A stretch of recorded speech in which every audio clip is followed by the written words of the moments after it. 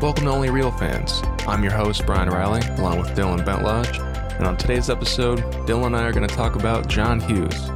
Specifically, we'll be taking a look at his movies National Lampoon's Vacation, 16 Candles, Some Kind of Wonderful, and She's Having a Baby. Stick around, it's going to be a good one.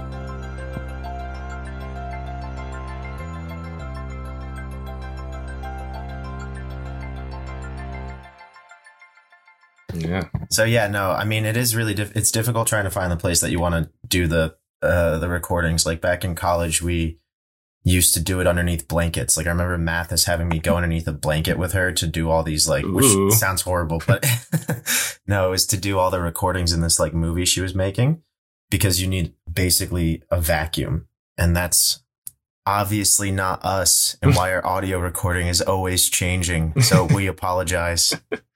Yeah. Oh, I remember back in the rapping days, I did it in my dorm room, but we had a, like one of those screens in front of the microphone that you see in like a studio that's supposed to prevent or lessen the amount of like breathing and noise that the mic picks up. Depending on how close you were, it worked pretty well. I mean, that's what those like the foam thing over the mic as well are doing. Yeah, so right? It's like a double layer. I mean, like we've already talked about this, but when we have a bit more money and a bit more,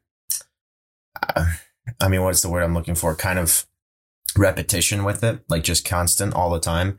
I'd rather have like a room dedicated to it with the proper like mic that I can plug into my computer. It could be a USB. It doesn't have to be XLR, but just something better with a mouth guard, because you're just going to get better quality and you don't have to do that much editing.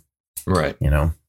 Exactly. So, yeah, to all our fans out there, it is sometimes very difficult for me and Brian to get these out to you on time because we have to put in a little bit more work because we're still working DIY style.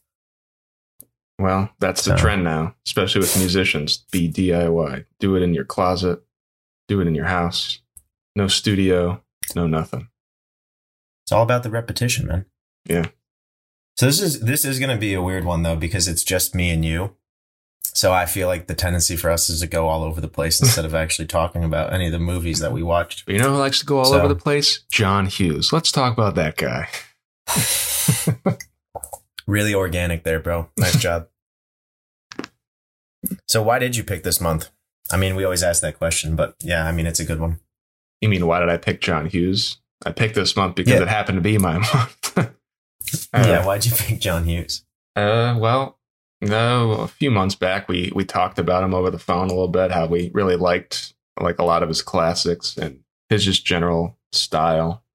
And it's one of those, like, he's someone who is very much so the 80s, and especially like truly captured, at least what the people from the 80s say, truly captured what it was like to be a teenager back then, and as well as just general like good coming of age stories.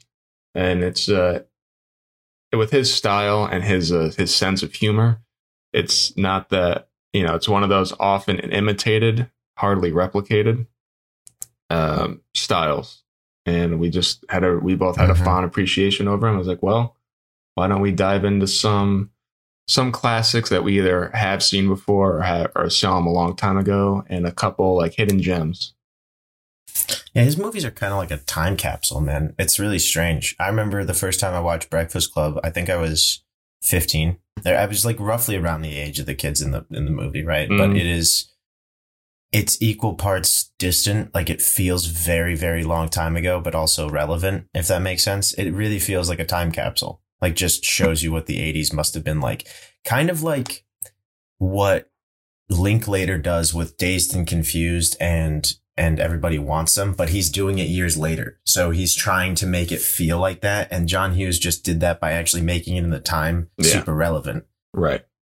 And I've always wondered, feeling, like, actually, what about, like, what drew him to doing that and how he did it so well. You know, because there's so many people, especially nowadays, who try to do that. They try to go back to high school. They try to go to like even like middle school, and they miss the mark, or they try too hard, whether it's like they're trying to be up to date and trying to be hip, like, hey, you fellow kids, I'm yeah, cool. or it's just like it's just the same story, and like a lot of times you have the same story happen like 12 times, and then maybe one or two of them is impactful. Like I would say, Superbad and Booksmart are not that crazy of stories, but they're the ones that are just doing it the best. But like arguably, Drill Bit Taylor, which is a John Hughes film, is technically the same fucking story. I don't think he wrote it. He produced it. No. But you know my point, right? Is they're not that original. I don't want to say that they're not good. They're just not original ideas. Like High School Last Night, Party, like that's pretty much half the high school movies you see. And some of them land and some of them just kind of feel like the obligatory high school film. And I wonder if it's the era too. So like, we don't know the 80s, but we appreciate it. So looking back on a film that apparently encompasses the 80s, do we appreciate that more than one that's trying to be like, that is of our era, about our era? Because, you know, we can relate to like the main themes, but we can't always relate to the course of events. I wonder if we're ever going to have movies like that about the 2000s. Probably. I mean, like we probably will. Superbad, but and Booksmart. Or Booksmart's more of like the 2010s, but like Superbad, it was written while Seth Rogen was in high school, but like it was certainly took place in 2007. During the 2000s. No, of course, but I mean, like more can, you know, what's the word I'm looking for? I'm not smart today for some reason. I can't think of the words I need. Opposite of contemporary, like what Jonah Hill did with mid-90s. Yeah. So a movie that's made today about the past. Nostalgic. Yeah. Nostalgic would be the best way to put it. What Linklater does, right? About the 70s and the 80s. And then what Jonah Hill did with mid-90s, which I really kind of want to see. I've never seen it, but it looks amazing. We do get that actually already. We do? Yeah. Well, Lady Bird, it's not intentionally supposed to be nostalgic, but it certainly is very much so a movie that takes place in the 2000s for high school. A lot of the music that's played and whatnot, and this like. Yeah, but I still think that's different. Setting your movie in the 2000s is not the same thing as making a movie about the 2000s. Like, I guess that's true. Well, there's a new show on called mid-90s. That's fair. There's a show on Hulu I haven't seen yet called Pen 15 or Penis. And it's about these two girls. So the two creators of the show are playing themselves as like 7th or 8th grade versions of themselves going through middle school and like that awkward age. Something that sounds like it shouldn't be good, but apparently like their performances and the course of events throughout it are actually like done very well, where it works really well. Pen 15 or Penis. But that one takes place in the 2000s. Like everything about it is from what I've read, is a nostalgic 2000s. You kind of cut out when you said that, so all I heard was pen for penis, and I don't want to tell you what I just found when I googled that. Did you try Pen 15 TV show? Pen 15. I missed the 15, so I just typed in pen for penis, and some weird shit came up. Did you go to Penn Island? Pen 15 penis. No, it's Pen 15. That's it. That's the name of it. I'm just letting you know that's supposed to mean penis. Oh, okay. I'm Googling the whole one. I'm making myself certainly from my age right now. Which really is like a 2000s like middle school joke. Like I know so many people, like so many of my friends would write that and think they're hilarious for doing it. But I guess what John Hughes is doing is making movies that are so contemporary that they become nostalgic. So it's like Superbad. Like Superbad is a movie that's really contemporary about the time that it's taking place in. And then, when you watch it 15 years later, you're like, this movie represents what the 2000s was like. Yeah. The same thing, like Accepted was another version of that, like the college movie. Great movie. Great film. Not as iconic, I guess, but I really enjoyed it. And the reverse of that, I guess, like the modern day, like John Hughes, are not like the same, but would probably be like Judd Apatow, who made a bunch of movies through the 2000s that were really about the 2000s. And if you want to get a feeling for what like the late 90s, early 2000s were, you could go watch Undeclared or Freaks and Geeks or Superbad or any of that shit. And you would really get a feeling for what it was like growing up then. But well, maybe not Freaks and Geeks though, because Freaks and Geeks takes place in like the 80s. or 70s. Oh yeah, you're right. You're right. Undeclared though. Yeah, I forgot that. I would definitely say Undeclared falls under there. Undeclared is great, man. Undeclared was, I really loved it because it showed a Charlie Hunnam in a different time. And I always forget. I always forget he's in that. Yeah, like, and he's funny, dude. He's really funny. And an early Jay Burritt show, who I've always liked. He was supposed to be the British dude in Forgetting Sarah Marshall. It wasn't supposed to be Russell Brand, but he had to go out because of Sons of Anarchy, I think, or something he was doing at the time. And I'm not saying Russell Brand didn't do a great job. Right. Russell Brand he made that role. Improv. Yeah. He's a comedic improv type of dude. If you watch the behind the scenes, it's hilarious that he's just making shit up. But I would have liked to see what Hunnam would have done with it. I would have just enjoyed to see how Hunnam would have portrayed that whole character. Would have liked him to use his iconic Cockney accent from Green Street Hooligans. Iconically one of the worst Cockney accents of all time. Like it's so bad. How does a British man fuck that up? You know, I feel like he'd been around it at some point. That's like saying though, like how we would like fuck up Boston, you know, like, and we would if we tried it, like because it's so not everyone's good at accents. No, and you would probably just try to exaggerate it because that's how we talk. Like going to Boston, actually going like have a yad and khakis is like not the actual accent. But if you tried that in a movie that was supposed to be like, imagine playing Whitey Bulger, like that Johnny Depp role, but you were just doing like for 15 fucking minutes. Like, and you're like, dude, oh my God, you sound horrifying. You sound like a nasally New Yorker. What's wrong with you? What did you marinate this steak with? Like, that would just be terrible, man. But yeah, Hunnam did not handle that well. Ironically, he turned out to be so good at the American accent that he forgot his original accent. Did you ever read about that? I did. He had to like go get coaching to get it back. That's wild. That is wild. Talk about method acting at its finest. I think, well, I mean, how long was he on Sons of Anarchy for? It was 7 or 8 seasons, right? Something like that. I think 7 seasons. I think it was from 2008 to 2014. I love that show. It was really good. And he was fantastic in it. But anyways, we're totally off topic at this point. Going back to Hughes. As we warned. The thing about, I was thinking about him though, man, kind of like, in the same vein as Trumbo. Did you ever see that movie Trumbo? No. Oh, is that the with one Bryan with Cranston? With Bryan Cranston. No, I haven't seen that.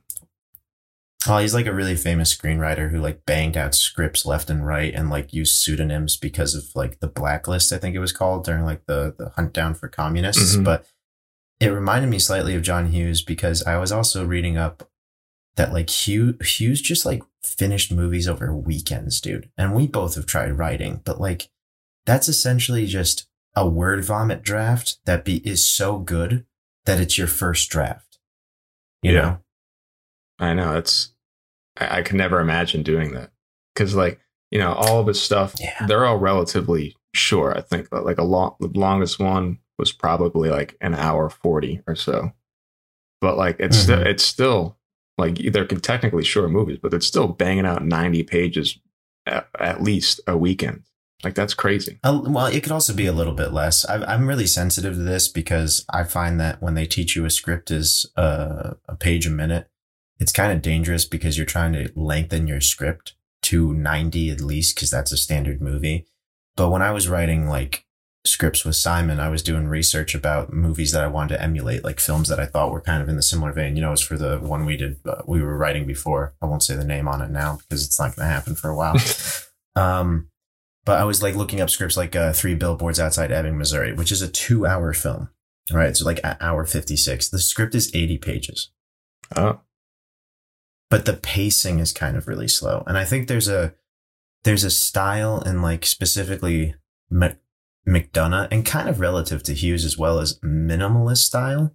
And like they're not overwriting to get the page numbers. Like actually like everything you see is like just cutting to the point. I think some people may get bogged down in making it longer when it's not necessary. Like, oh, I'm short here, I should write more shit. That's not necessarily true. If it's just good, just cut out all the shit. Like, you know? Yeah. Right.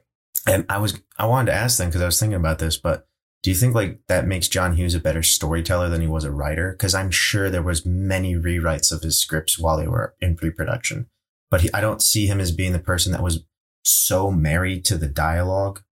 Like you get writers or like directors like Tarantino that like not a word can be changed or something. I would assume he's like so particular, but I could see Hughes kind of being more like the overall story, the theme I want to bring out is this theme, this story. So people are actually reading like Home Alone and they're reading the story. But as far as like the actual dialogue or scenes and stuff, I don't think he was ever married enough to it unless like someone pitched a really shit idea. But if someone's like, I can't remember the lines fully, so we're just going to like do this. I don't see him getting angry. I could definitely see him being more of a situational writer rather than a dialogue writer. Like a lot of the humor is, for the most part, it's event based or like actionable humor. It's kind of like the Farley brothers, like all their stuff. I know that it's them just kind of being in a room together and be like, it'd be really funny if this happened. And then they like write it down into a script. And I wonder if that's like the bulk of like what he would write would be like, it would be really funny if this happened in this movie.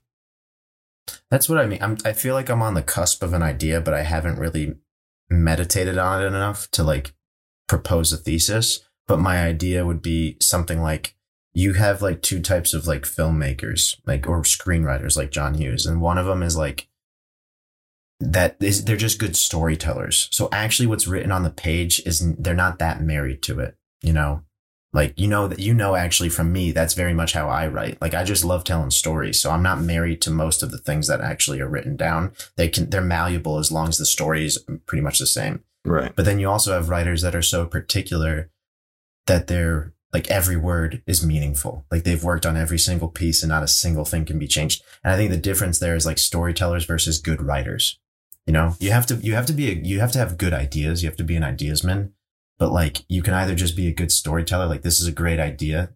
As long as the themes stay the same, it's great. And then you have writers that are just so unbelievably poetic that they can't like separate from a single word. Yeah. I think John Hughes is more or less, because you can't bang out a 4-page masterpiece. You're not writing Shakespeare in 4 days. You know what I mean? Yeah. Yeah. Well, I mean, going off that too, it's like that both sides of that are as a gift and a curse. In a way, especially when it comes to like, you're so stuck or like glued to what you wrote that you won't change it. Kind of like George Lucas, how, especially with the prequels, the dialogue gets dogged on all the time. And clearly, like no one there, none of the actors or anything had any changes they wanted to be made. Either they didn't offer them or they knew they couldn't. But like, you think about that, right? Like reading through a script, like Alec McGuinness was like, you gotta kill me off. I can't do this anymore. These lines are horrible. What was that story that you had from your aunt, like, or your cousin, like about like for our lovely viewers, my cousin worked at Lucasfilms throughout the course of the prequels, and during, I would think it was at one of the prequel. It might have been episode 1. It could have been like 2 or 3, but she was there throughout all of them. And at one point there was a dialogue specialist who was hired to come on, read through the scripts and rewrite them to make the dialogue sharper and just better.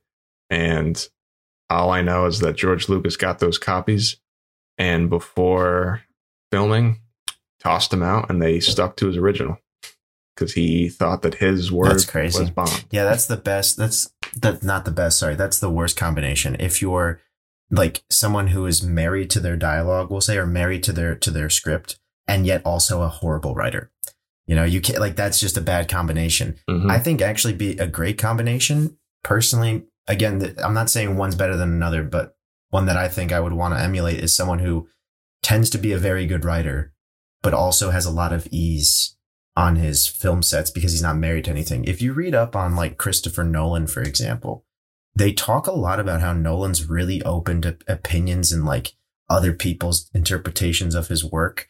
And like wants, when people ask him the question, like, how do you want me to read this? He usually responds, or doesn't usually, I've just read up on this. Like, I didn't really think about that. What do you think? And I think something like going back again to Hughes is what's so nice about his movies is there's like some sort of relative ease.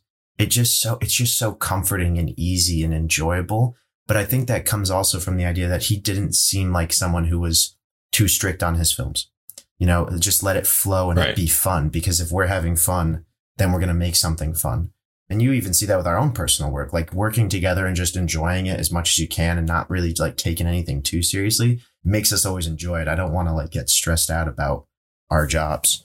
Right. And plus, like, a lot of his films are about high school. You know, like, you can't be that serious or married to your dialogue when you're having, because it's not necessarily like poetic. You know, it's supposed to be very casual. It's supposed to be relatable. So if like Molly Ringwald's reading the script and it thinks that like this line sounds kind of cheesy or it doesn't come off that well, she definitely should have the floor to change it if she wants. Absolutely. But again, going back to this is I think that gives this ease to his films. And I think one of my favorite combinations then in a filmmaker is someone that can do both. Like, they are truly amazing writers, but they're also open to interpretation. Yeah. Like, that is my impression of Nolan. That's how he runs his stuff. It's very dialogue based with his actors and crew. And it kind of shows through in his work. I mean, has Nolan even had a flop, right? Like, is there anything he's done that's not that great? No. His lowest rated movie is like 75 on Rotten Tomatoes. Yeah, right. I mean, like, yeah, he might have some like plot holes and stuff, but he never makes a boring movie. It's at the end of the day, all his stuff's entertaining. But yeah, that's something that I really admire with Hughes. And that's why every movie that we watched this month too, like, I told you what I thought is, I've seen so many of his movies that I think I've seen the best ones, because you know which ones are the best ones. Right. So these ones obviously are like the second tier. They're not as good. So I don't want to say they let me down, but they weren't. Except for 16 Candles. That is held in high regard as one of his best. Okay. Yeah. Except for 16 Candles. But the rest of them is more either experimental or generic, I'd say, to the point where they're good movies. But if you really want to get a good taste of Hughes, like, everyone knows the ones to watch: Ferris Bueller, Breakfast Club, 16 Candles, Home Alone. Like, these ones, the two ones that really kind of shine were probably Some Kind of Wonderful and I told you this, Some Kind of Wonderful and She's Having a Baby were the best ones. Yeah, for sure. And I agree. Well, I mean, I don't want to throw 16 Candles into the mix just because that is truly like a classic, you know? So I feel like in the ranking system, I don't know. I think I enjoyed Some Kind of Wonderful the most out of all of them. So it's weird because, like, me too. Because, like, I always try to think about, like, when I'm ranking someone's work in my own personal opinion. Like, obviously I have my own opinion, but then I got to think, like, well, do I have to rank the classics in their own category and then go to the other stuff? Just because it blows my mind. It blows my mind that what's the guy's name? Eric Stoltz, who plays the lead, is when I found out that he was going to be the original Back to the Future dude, I immediately called you because I was like, oh, this is crazy. And he's also the fucking heroin dealer in Pulp Fiction, which is so funny. Yeah, I didn't even realize that. That's just crazy. Yeah, man, that's like, oh man, I can't even believe it. And he still hooks up with Leah Thompson.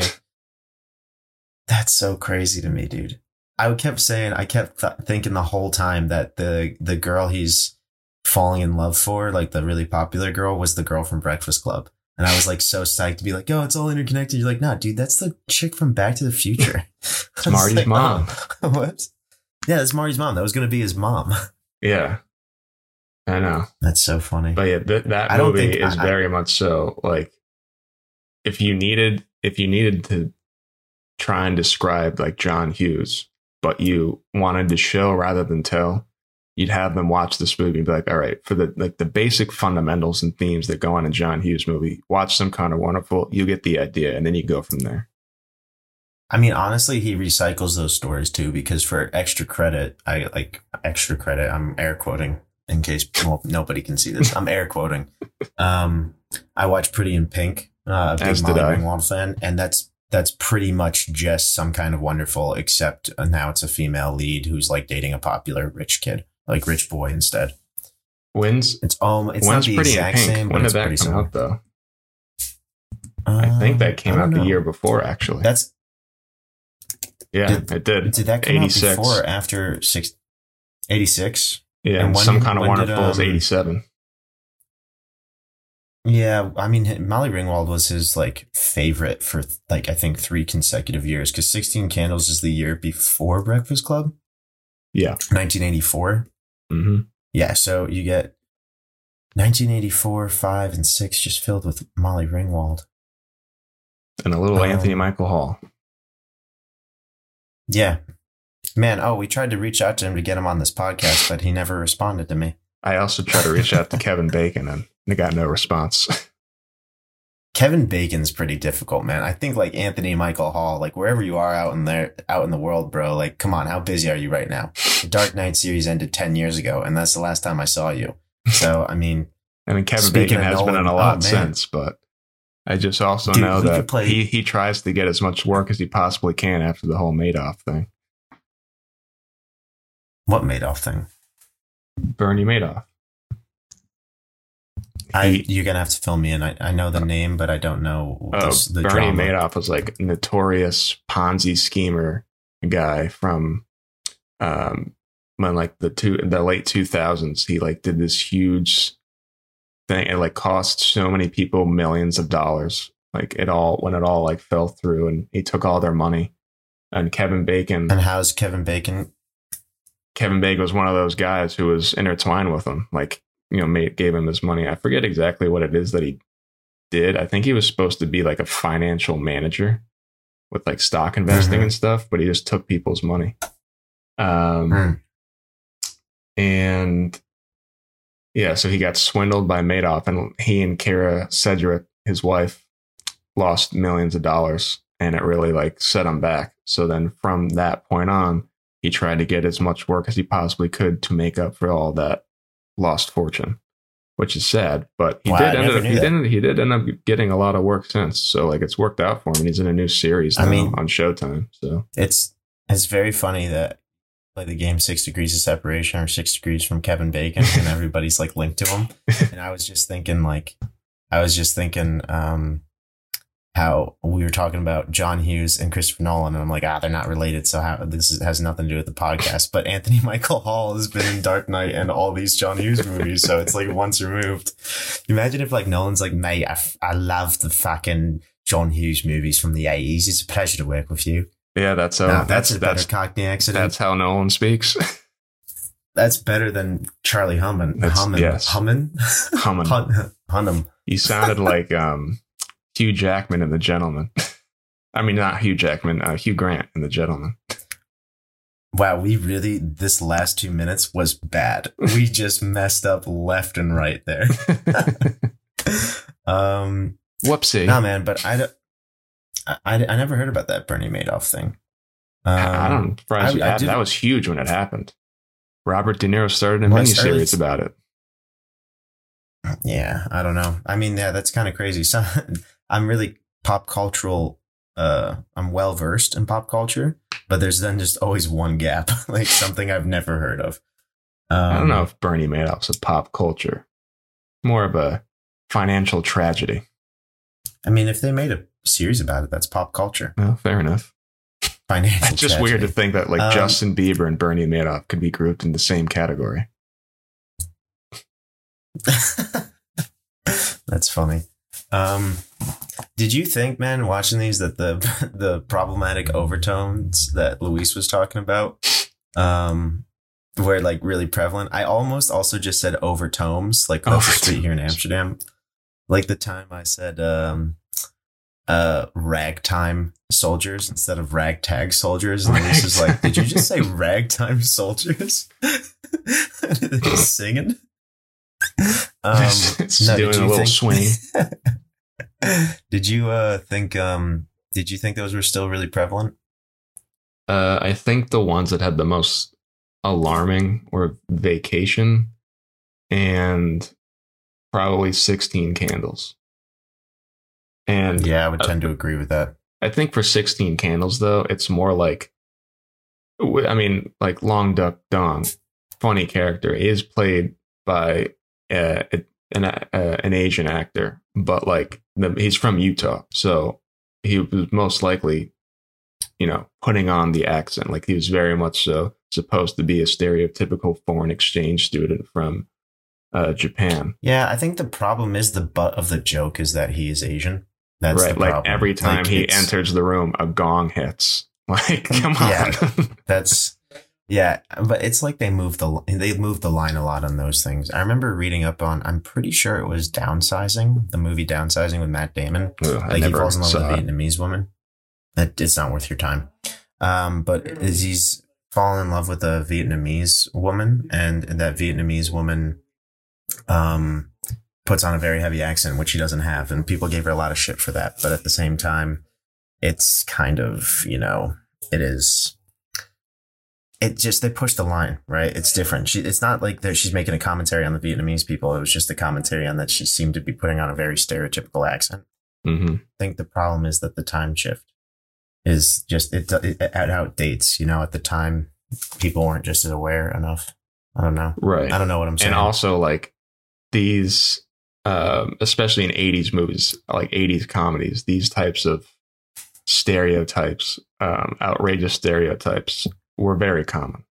Like even Weird Science, it's not even a stereotype. It's just more of like a very questionable scene is when Anthony Michael Hall's character gets drunk at the bar and he's talking in this like really whiny, like drunk voice, but he's also trying to sound like all the black guys who are in the bar with him. And it's just so bizarre. Like I was cringing so hard watching him do that. Doesn't he do that in Breakfast Club as well? Or is that just him acting weird because he's stoned? I think he's just acting weird because he's stoned. But they were in the bar. In Weird Science, they're in the bar, Chicks. Like with all these black guys, and he's just like trying to sound exactly like them. And I was like, this isn't right. Chicks cannot hold their smoke. That's what it is. I'll never forget that line. Like that's really a funny line. And then the other thing that at first glimpse seems like it's really, very bad is in 16 Candles. Just your face alone. Is when Jake says to the geek that he can like have his girlfriend and like she's like so drunk he can do whatever he wants to her. And like that's just like messed up. But luckily that does not happen. He doesn't take advantage of her. He tries to take her home and be respectful. I think they end up hooking up. We don't see it. It's more like alluded to, but like it's never. It's one of those where it's like it wasn't forced on her in a way, like on his. I'm end. pretty sure that again, like going into the controversy wise, is like Wonder Woman 1984 had a lot of controversy for a similar type concept that was being played out. And they try to defend it by saying it's taking place in the 80s, and therefore it's subjected to 80s rules. And I'm like, I don't know if that's true. Like, I mean, if you're gonna make a movie that takes place in the 1920s and you cast like white dudes all dressed in blackface, I don't think you're getting away with that. No, you're just not getting away with. Like, that's not the fucking same thing. It's and in not. 1980, and Wonder Woman 1984, did you see it? I didn't see it. No, I didn't want to see it. No, but it's basically like she wishes for Chris Pine to come back to life or something, and he just inhabits another man's body. Like we see Chris Pine, but when he looks in the mirror, it's another dude, and then they have sex, and they're kind of like, so they just basically like they use this dude's body to have unconsensual sex, and they're like kind of saying like it's a body flip thing, like from the 80s, and I'm like, oh my god, dude, that's not. Why not just make it Chris Pine's alive why would again? It's so easily avoidable. But also, like, why should that be in a Wonder Woman movie? I have no idea. This isn't some cheeky 80s. You should watch the pitch comedies. Video. But repping Screen Rat's pitch videos, you should watch the pitch video for it, because they start asking all these questions like, what happened to that guy's consciousness? Is he dead now? What happened to him? Did he have a family? Oh, so many flaws just like that with that idea. But yeah, 16 Candles is really iconic, but that I didn't think going into it, those two scenes were going to be more of an issue. Whereas I don't remember, I didn't watch Breakfast Club this much, so I don't remember, but Breakfast Club is probably his magnum opus. Like, I think his best film. For sure. Although then you think of like Ferris Bueller's Day Off or Home Alone. It's so hard to pick, man. It is more your personal favorite at that point. But Breakfast Club also, it's all white teenagers. So there's really they can't, and it's only the four of them and the principal. So they can't really like do anything overtly bad. I mean, and they're all in detention. Yeah. Safe space.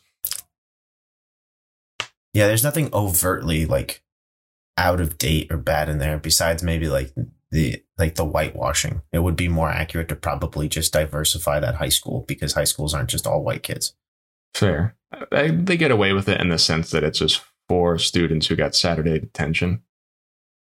But yeah, exactly. I do get your point though. Yeah, I mean, at my high school, that would have been pretty normal. But I mean, yeah, I don't know. Right. I don't know. That one really just holds up for me. I really enjoyed that one. It also just has a great character I haven't development. seen it in a long time. Yeah, the change between it's just such a nice idea to have like, which again is in all these John Hughes movies. It's like people of different backgrounds coming together to understand that they're just all kids going through the same types of bullshit. And the thing that John Hughes does so well is just takes all their bullshit seriously because kids feel like they're not being heard by adults. Right. Right. And so for adults watching these movies, it's nostalgic because we can remember feeling those things. But for kids watching these movies, like finally, like I can relate so much no matter what generation you are. And he does a great job of just kind of breaking down the barriers of like that bullshit, like in some kind of wonderful, you know, like it's popularity versus like losers. And then they come together and understand each other, even in weird science in the weirdest of ways that happens. But does it really happen anywhere better than Breakfast Club? Cause like it's within the span of a day, they become best friends. Like you believe when they come out of that detention hall, that even if they don't ever hang out again in high school, they'll be friends for life. Mm-hmm. Like they'll come back after they're like years away or moving away into new lives and want to be together. Kind of like the fucking Losers Club in It or something. Right. Minus the gangbang. Yeah, Jesus Christ, man. When I read up about that, I thought, what the hell is this? Seriously. But one thing, going back to Some Kind of Wonderful, that I do really like is with Keith's character, about how, like, you know, outside of the main premise of him trying to impress the popular, allegedly rich girl, he's also dealing with problems at home with his dad putting so much pressure on him to go to college, and like his, you know, that classic high school and college pressure of like your parents trying to make you do what they couldn't do, or like be on the right path and all that. But that doesn't always mean it's your path. And I like the fact that he eventually just caves in and yells at his dad saying, like, this is not what I want. I want to do what I want to do. And yeah, it was just a really, like, I don't know, refreshing moment in the movie. And especially for Keith's character, where you thought he was kind of one note for the most part with focus on this date, but there was much more to him than that. Yeah, I guess the counter thing to that, though, is I don't like that the dad-son relationship was just so one note. You know, I prefer stories that make it more complicated between family dynamics, because families aren't simple like that. It's not just a one note the whole time. And it could depend on your dad, though. Like if it could depend on your dad. That's true. Or maybe because it's older. Maybe because it's older, I see it as cliche now, even though it might be one of the like earlier ones to do it. That makes sense. I watched Jaws with my friend over the summer. And like, he just is like, it's so cheesy. And I'm like, it's the first blockbuster. There was no cheese. You know, like you can't, this invented fucking cheese. This was a cow, bro, that hasn't been milked yet. Yeah. This was the dude that decided like, oh, I think that's going to produce some good milk. That's the first dude to milk and udder right there. And he produced Jaws. No, but so maybe that's the case. Maybe that's the case, like with these movies too, that some of the things I come out thinking they're cliche or just one noted, like the dad relationship, but it's because it's something we see a lot of now in like teen movies. Like most of the time it's this like it's most of the time going to be they're at odds about something, whether it be college or something else, and then they come to understand each other towards the end because the kid stands up to him. Right. So maybe I wasn't as blown away by that part. Yeah, it was different for John Hughes though, because like a lot of his movies don't really incorporate that, with the exception of like the vacation movies, because it's a whole family. But there's never really like many moments where it's like the kids and their parents interacting for the sake of like building or like changing their bond. It's more like just situationally based or something like, hey, honey, are you coming to dinner? No, I'm going to a party. Okay, bye. This time around, it was more serious than that. Yeah. Yeah, okay, fair enough. Good point. We're not even touching upon vacation, dude. Well, let's get into it. Oh, God. I mean, I don't really have any big thoughts on it. That's the only one that Luis watched, and I think it turned him off for the whole month. Because it's just so dated. It is so dated. And it doesn't hold up. Like, I would argue Caddyshack holds up pretty well. Definitely. Animal House holds up pretty well. But this doesn't hold up. Like, I didn't have a single moment where I thought it was actually funny. Yeah, the only part that I still find funny is when they enter East St. Louis and Clark's trying to figure out where to go. And he just like asks these guys on the street, like, hey, how do I get to the highway from here? And they go, man, fuck your mama. And he goes, thank you very much. And just goes back in the car. Like, that's really funny. But so many things about it are just either like they're very obnoxious or they're just like tone deaf. I think what kind of bothers me about it is it doesn't bother me, but what made it not funny is all the jokes are telegraphed. Telegraphed meaning like you see them a mile away. Right. You know, like when he brings his car in right from the beginning, he brings his car in and he's going to get it traded out and it's not the right car. And then you see like, well, I want my car back. Well, of course, like your car's not going to be able to come back. It's crushed. And then him, like the added thing of him trying to open the door is just like stupidity at its unfinest, if you ask me. It's not doing it well, or at least that type of like concept, that irreverent concept of just taking things so ridiculous has evolved to include things like The Hangover and Judd Apatow films. And they just do them in such a way that it just evolved too much at this point. It's kind of like trying to watch an action movie from 1930s or something and seeing if that's going to hold up with John Wick or the Marvel universe. You know, it just doesn't do it. For sure. Yeah. You can argue that the vacation movies are, especially this one in particular, are like a blueprint for that type of comedy. Because I mean, it is National Lampoon, and they were certainly the blueprint for that type of like raunchy, irreverent type humor. But again, like Animal House, another National Lampoon film, still holds up. Same with Caddyshack. Yeah, Caddyshack too. I don't know why this one just doesn't. I think it's just because it's a lot of physical Chevy Chase humor. That's, I don't know. I honestly, I can't tell you. I think it's because the jokes are too stupid. They don't hold up. The stupidity doesn't hold up. Whereas like when I watch Caddyshack, the stupidity is still really funny to me. Yeah. Or it's at least evolved to be something new. Right. About the delivery and like what's being done. Because like, did you ever hear that Bill Murray anecdote about when he met the Dalai Lama? Yeah. It's in the Caddyshack. No, in real life. Oh, in real life. Met the Dalai Lama. I feel like I have. Okay, supposedly, what happened was he asked the Dalai Lama if he's ever seen Caddyshack. Oh. And the Dalai Lama goes, no, never saw it. And then while they're taking photos later, like for publicity, he just leans into Bill Murray's ear and just goes, Dunga Garanga. Yeah, I did. Dude, if the Dalai Lama has that type of sense of humor, oh my God, that's honestly why that joke still works, because it's just so silly. Yeah. It's silly in the right way. For sure. You know? Man. Oh man. That's like my favorite part of that movie. Oh yeah. It's Bill Murray. It's just, he's a show stealer in that one. That and when Chevy Chase is putting like crazy and making all the putts and he's just going, I love that one too.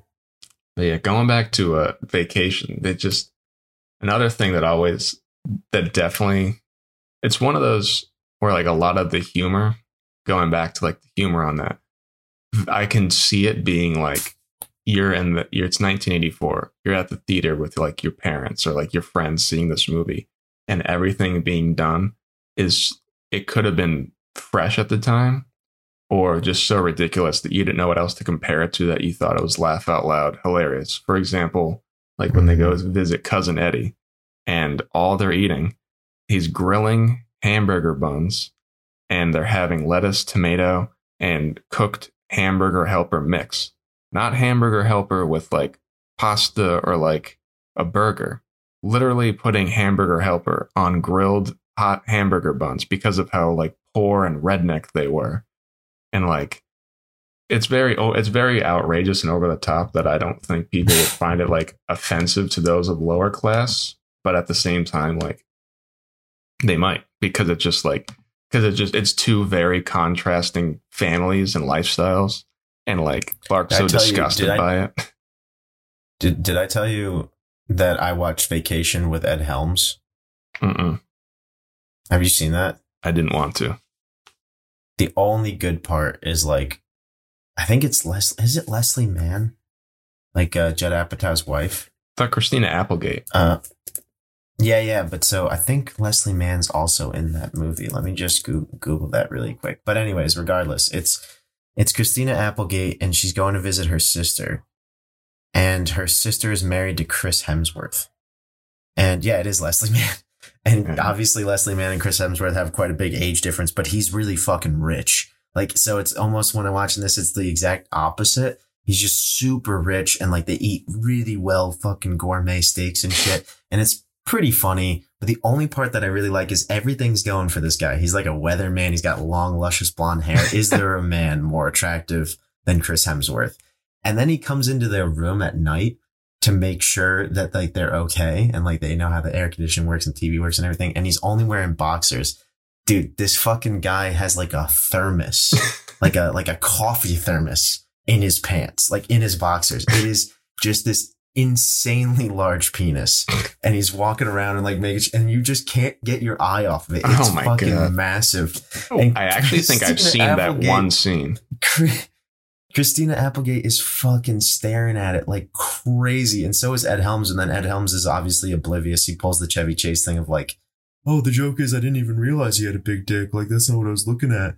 But dude, it's hilarious. Like, he's like flaunting it and putting up a knee to tell them like how the fucking air conditioning works. And oh my God, it's so large that I really wished it popped out. I would have really, dude hangs dong.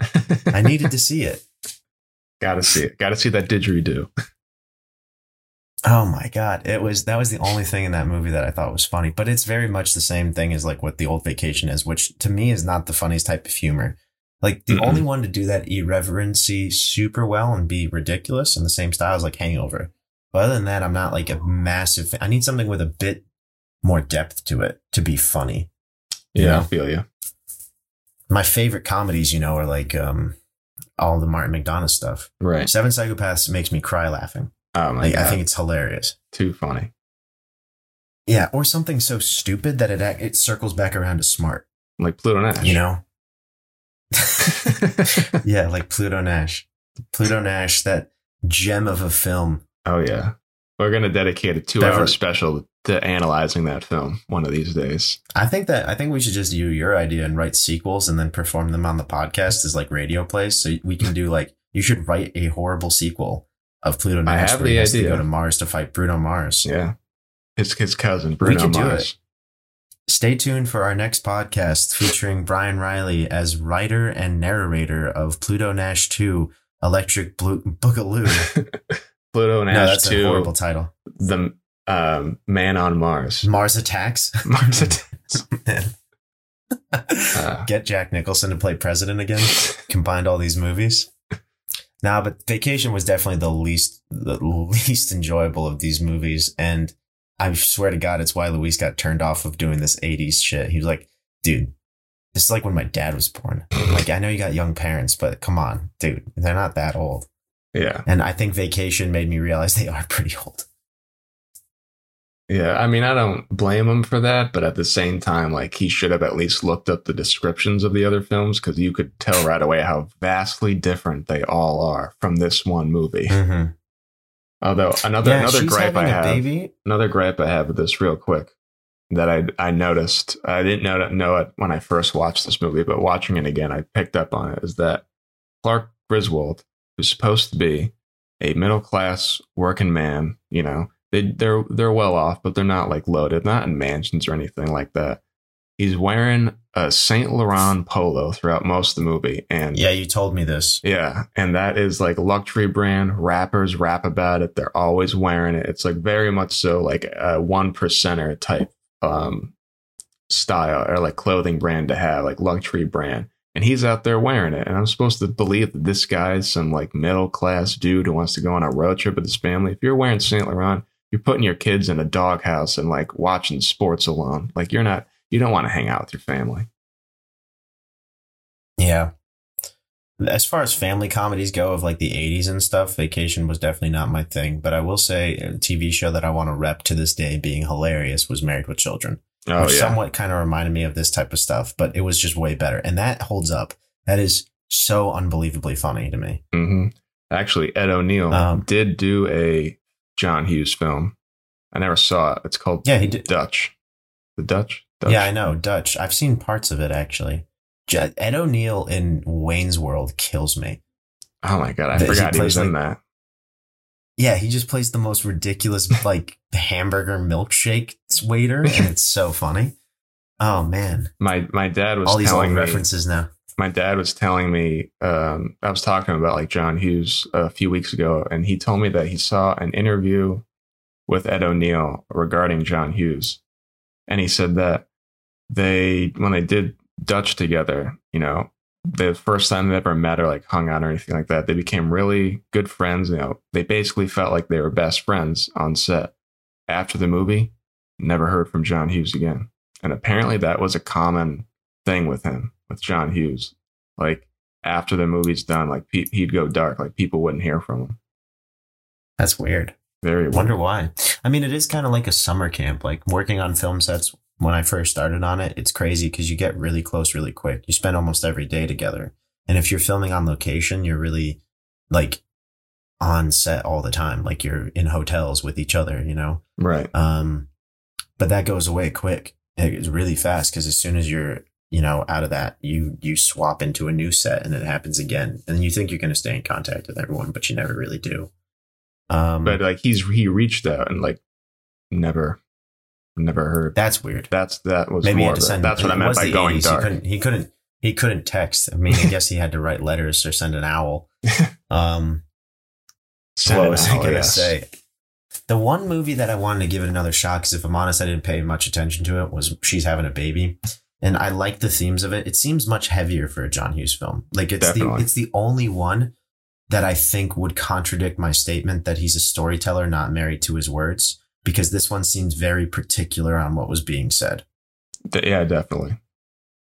It was. But at the same time, like, it's one of those movies, and especially for an 80s movie, it does it really well, where it does those cutaways to showing you like the mentality or like the psyche going on inside of Kevin Bacon's head as he's dealing with all this stress to try and be like that perfect family with his wife that he married young and trying to live up to all these other people's expectations and like what goes on in his head. And I always like when movies or shows do that because I can always appreciate it. And when it's done really well, it's done really well. And I thought it was done really well on this one. No, I agree. And I think the thing that I really enjoyed about it past that is what I think you're saying. And what I really enjoyed about it was it complicates the relationship. Yes. It makes it really, it's really in depth. It's not just saying they have a good relationship or a bad relationship. It's not the dad and the son from Some Kind of Wonderful. It's a complex relationship between push and pull and like liking certain things about it, but also not always wanting everything about it. And that's kind of like a relationship, you know, like sometimes you can't live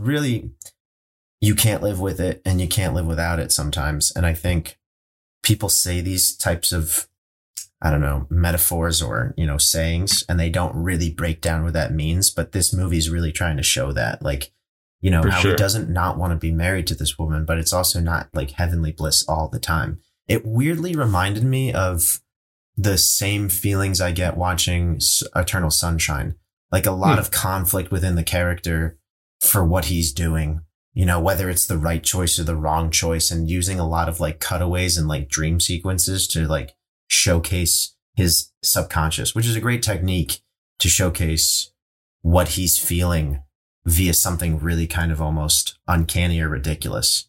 Right. You know? And like, if you didn't do that, it would just be exposition of him like talking to a neighbor, like Alec Baldwin, being like, yeah, I can't stand this anymore because of this and that, and which would be stupid. Yeah. And I like at the end, he writes that letter and he has that, like, he comes to the conclusions of like what having, I think they did a really good job of like what having a kid really might do to you. Cause you always hear about having a kid kind of like changes your whole perspective of everything. You know, my cousin's just had a kid and I don't hear from her anymore. Wow. They have a baby now, you know, it's their whole life. Right. So, yeah, but you know, there's always that talk where like, you know, couples will have a baby to save the marriage. And this time around, in this one, like maybe you could think that that was the case, but it wasn't intentional to get pregnant. And that's what happened. But they're married, and wasn't it her intention to do it? Didn't she try? Oh wait, yeah, you might be right. I thought that was the case. I think she like intentionally tried, and he freaks out about right. it. Yes. You're right. My bad. Bro, did you even watch the movie? I did about over a month ago. I know we're a little but late. Yeah, but like, so they were on two separate levels. They both wanted to be married to each other. She wanted a kid. He wasn't 100% sure.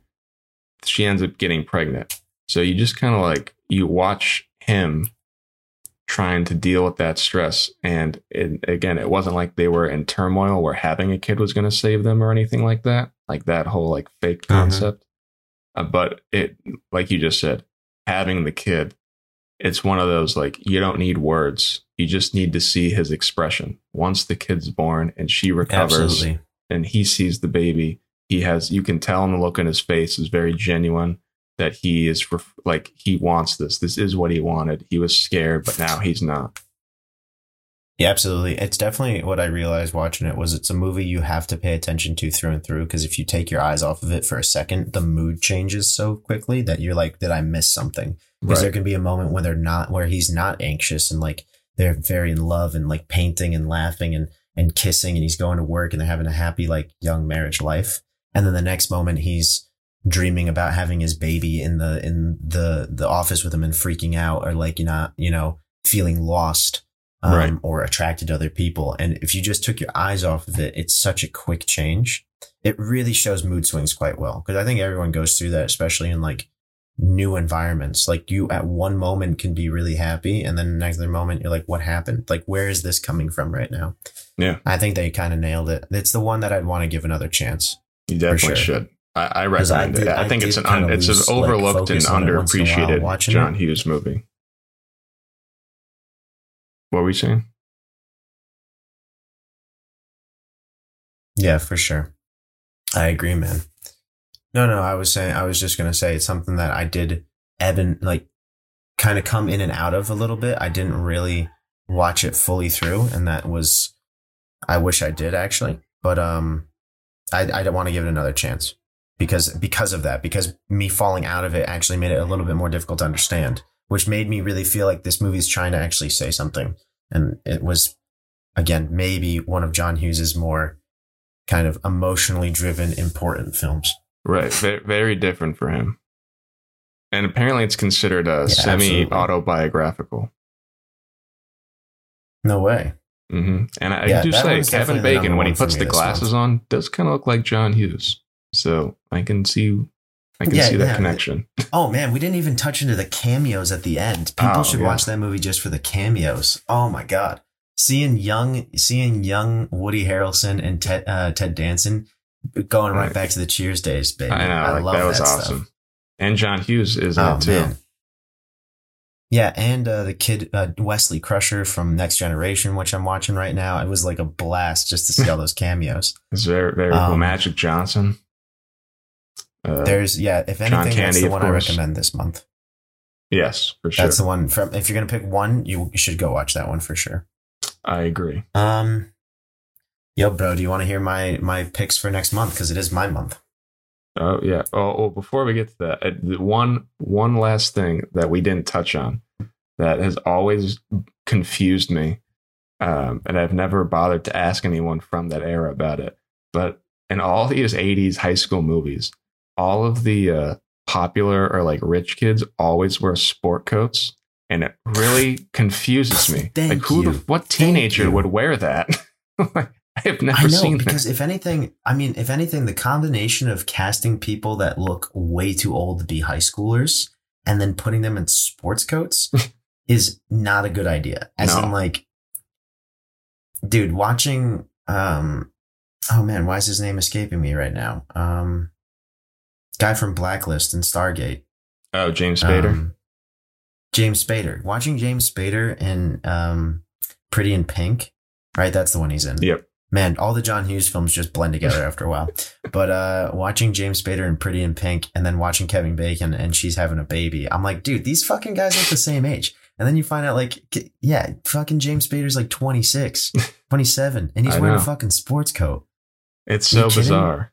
Why do they look like they're 40? I'm going to be acting quite soon. I got to be 2 years younger than what I actually am. And I'm going to actively not wear sports coats because that's not going to help. I don't know, man. I think 23-year-old you would be wearing sports coats. Maybe. Actually, now we can write award-winning actress as our lead role. True. Shout out to Emily Zisco for winning best actress in a comedy genre at the Austin Comedy Film Festival or something like that. Yes. Well, she won particularly, for a comedy role. I think then it must be just the Austin Film Festival.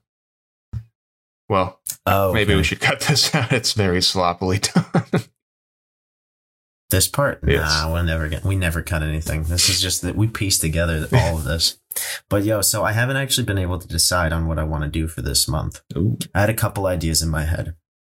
But you're going to have to help me with them because I'm not really sure which one sounds the most fun.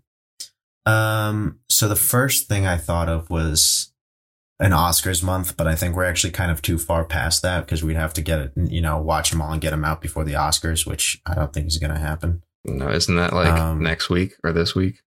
Yeah, no way. We're too late now. I don't think it's going to work. Then I, for some reason, thought Tom Cruise movies, but hear me out as to why. Because that man has spanned 40 years of making movies and barely aging, which kind of just interests me. True. When did Risky Business come out? That's an 80s movie, isn't it? It is definitely an 80s movie. 1983. So his career spans 38 years. And he's nearly 60 years old. And I just think almost 60? Damn. Dude, he's born in 1963. Huh. He's almost 60. It's my dad's age. He's still doing Mission Impossible movies as if he's our age and probably could beat the crap out of me or you. So I'm always been kind of fascinated by him. So I thought maybe we could just watch 4 movies of his time that we haven't seen, because he's also, he's kind of a action star now and not doing anything of real note, but you can't forget movies like Magnolia or Rain Man or Jerry Maguire. Wall Street that's not him. Mm-mm. Sorry. Wall Street was Charlie Sheen. But my point being is Tom Cruise has a career that spans Hughes style movies with Risky Business to beautifully made films. Eyes Wide Shut. Oh. I mean, and then now just action movies, which are great action movies, but just action movies. That's so you'd think it'd be the opposite, right? Because he's getting older, but now he's only doing action movies. That does not make sense. I think it's because when you get older, you kind of want to make sure no one thinks you're old or something. He wants to prove he can still do it. I wish he would just once in a while still do good films. I think of Johnny Depp and Johnny Depp. Mission Impossible films are good.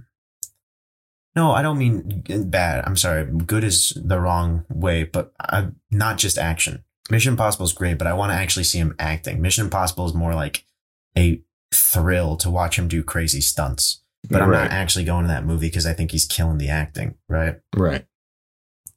And I kind of think the same with Johnny Depp sometimes. Like Johnny Depp, who's got some crazy shit going on in his life right now that I don't want to get into. Mm-mm. But for a long time, he was just doing those Pirates movies or like the Alice in Wonderland films. And I think it was such a waste on a guy who clearly had a lot of fucking raw talent. Like you watch him in Black Mass, and regardless of what you think that movie was like, his performance is just crazy. Oh, I really like that movie. He did great in that. Yeah, he did a great job in that. But anyways, so we're getting off track again. I thought either Tom Cruise movies, which would be not the best month, but it would be more like just Tom Cruise is the theme. Or we watch all of our guilty pleasures from the Karen Twins website.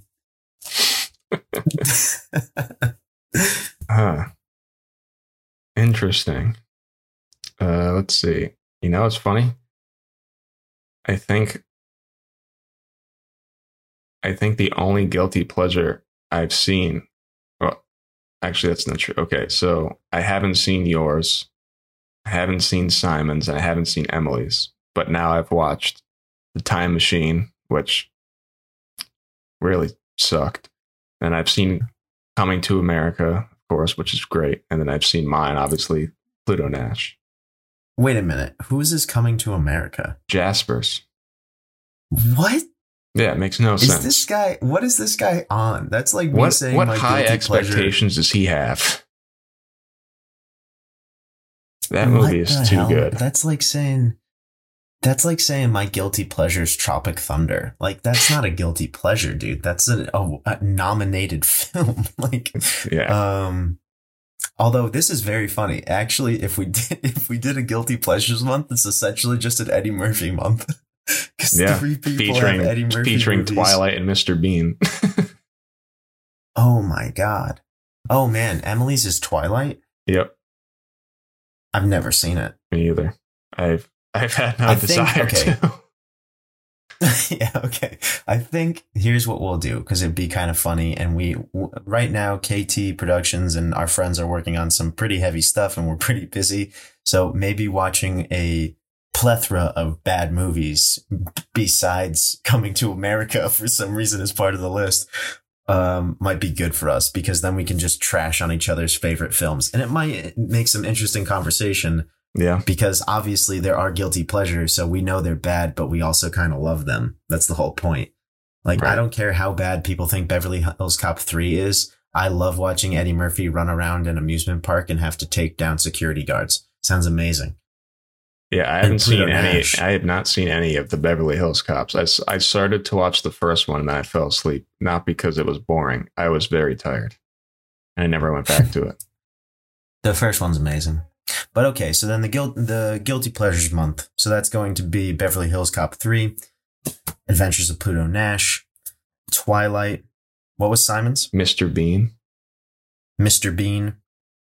And maybe we'll skip Time Machine and Coming to America, because one of them is amazing and the other one is just that bad. You have to. I watched The Time Machine. You got to watch it. Okay, fair enough. Then it's 5 movies. Also, for our listeners, not for anyone listening, for our listeners, we're going to come up with a better way to make sure that everyone can keep track of the movies we're watching for the month, not just having to listen to an hour just to hear the movies. We'll find ways to post about it. Cool, man. This was kind of interesting. This was just me and you talking for an hour. I'm not even going to edit it, honestly. I'm going to put it directly up. Yeah, why not? Oh, actually, who cares? So it's not. So Mr. Bean is a British sitcom. Obviously, it's the same character. It's Rowan Atkinson. Right, same character, but the movie is just called Bean. So, okay. if you have issues finding it, if just Simon know. means the whole series, we'll just watch the movie and get the gist. Yeah. Also, get this. The budget for Bean, the movie, $18 million, and it made $251.2 million in the box office. Pretty good for a guilty pleasure. This is the same with Twilight. It killed it. I think really the guilty pleasures list is just mine and yours. Like, ours were bad movies. I think and it's notorious that Yeah, Time Machine. It's notorious that Adventures of Pluto Nash was made for 100 million and made to date 7 million. And I like to tell everyone this all the time, but a definite proportion of that, like a portion of that 7 million, was due to me and Brian because we love that movie.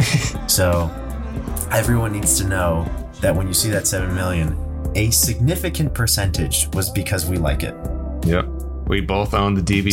So, I own a t-shirt, and I bought a poster. You're right, welcome, brother. Eddie Murphy. Yeah, you're welcome, man. All right, dude. Well, then we'll do it in a month, right? Back in May. Yeah. Looking forward to it. Cool, bro. Let's watch some shit. Yeah, it'll be good. All right, bro. See ya. Bye.